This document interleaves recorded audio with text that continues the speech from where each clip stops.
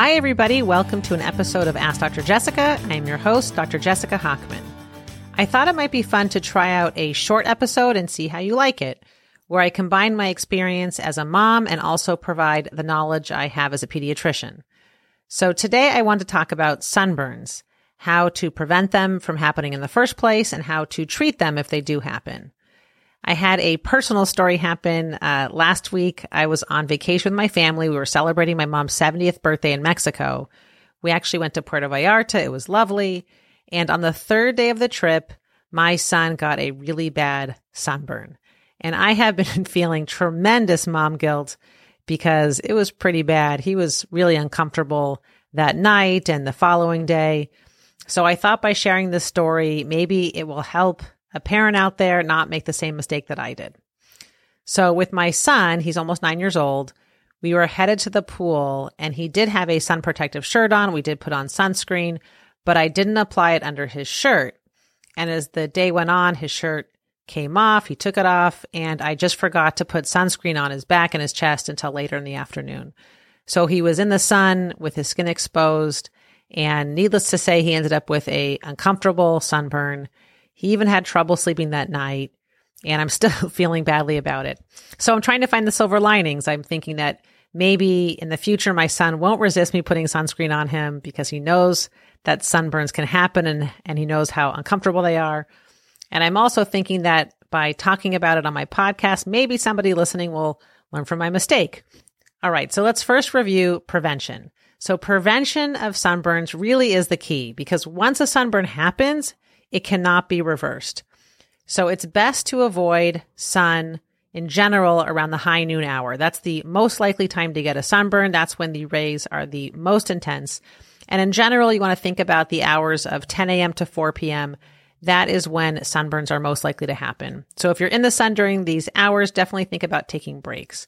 It's also really helpful to wear protection with hats and clothing. And also just know that when kids are playing in the water, that also increases the chance for a burn. So if your kid is playing in the pool or playing with water in general, make sure to reapply sunscreen. Now, a lot of parents ask me, Dr. Jessica Hochman, what kind of sunscreen do you recommend? And the truth is that really any sunscreen is better than no sunscreen at all. So if you're out and about and somebody has sunscreen, just make sure to put it all over your child's body. But if I could pick my favorite, it would be an SPF of 30. It would be a waterproof sunscreen. And ideally, it would have a zinc oxide base. So zinc oxide is that cream that we use for diaper rashes. It's the cream that you see on surfers on their noses for protection. Zinc oxide is really an ideal material used for sunscreen. Now, one trick that I like is to apply sunscreen all over my kids' bodies before I put on their bathing suits. And this really helps make sure that I don't miss any spots.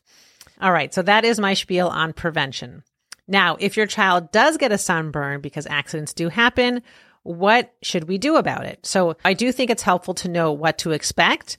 So keep in mind that pain from sunburns does peak about 12 to 24 hours later.